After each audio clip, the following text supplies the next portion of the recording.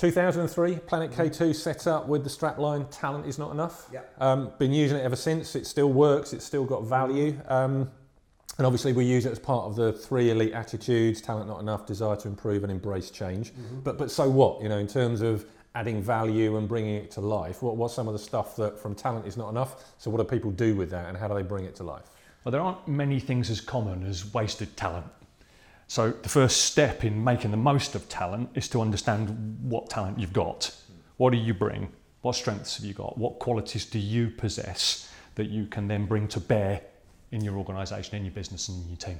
Yeah. Okay. So establishing that foundation to kind of build from as well. Yeah. Okay. And then for you, Keith, what's the next step from that, or what additional things are we suggesting? I think certainly understanding the talent that you've got is really important. I'm not sure that that's any use unless the performer also accepts the talent that they've got. Sometimes I think in conversations that I have, or conversations that I hear, people are talking about their talent but actually not really accepting it. And I don't think it's possible to make the most of your talent if you don't accept the strengths and qualities that you bring to any performance. So I think that's absolutely vital. I still think we've got a long way to go in terms of changing the narrative around if you're talented, you can rely on that. So I think sometimes people who have been told that they're talented and to a certain extent accept their talent, then choose not to work on it because they think it's just a permanent thing that will see them through. And we know from so many arenas that talent isn't always the thing that ends up with a win. So I think those conversations prove to be really important, and for me, being of a slightly longer vintage than a lot of the people that I work with these days, knowing that the strengths that you bring, the talents that you have, can develop over years, and therefore the ability, and it links to the change piece, the ability to understand, accept, and acquire additional talent.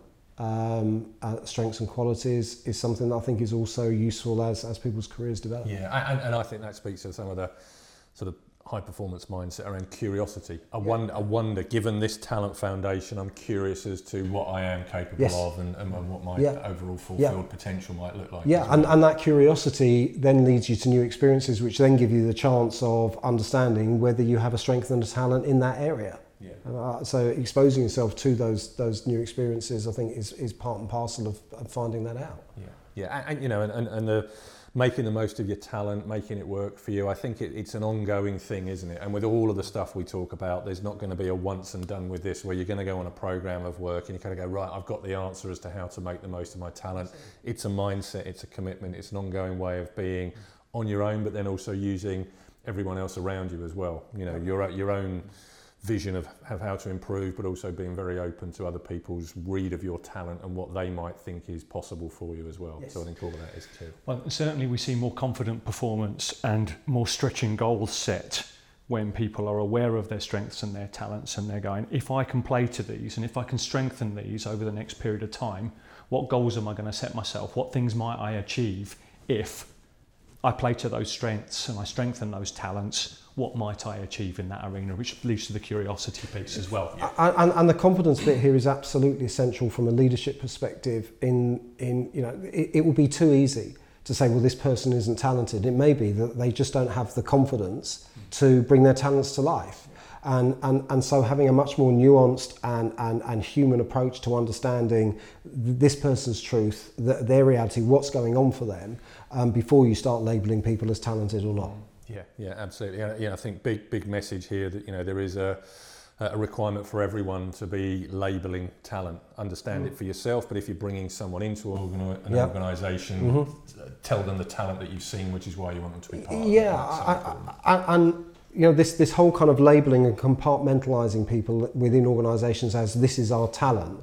I'm always intrigued as to what does that say about the other people. Why did you employ them if they had no talent? If they've got no talent, why are they still here? We talk about the talent population. I'm really intrigued as to what about the rest of the population. What does that say about you? What does that say about your attitude? What does that say about your organisation?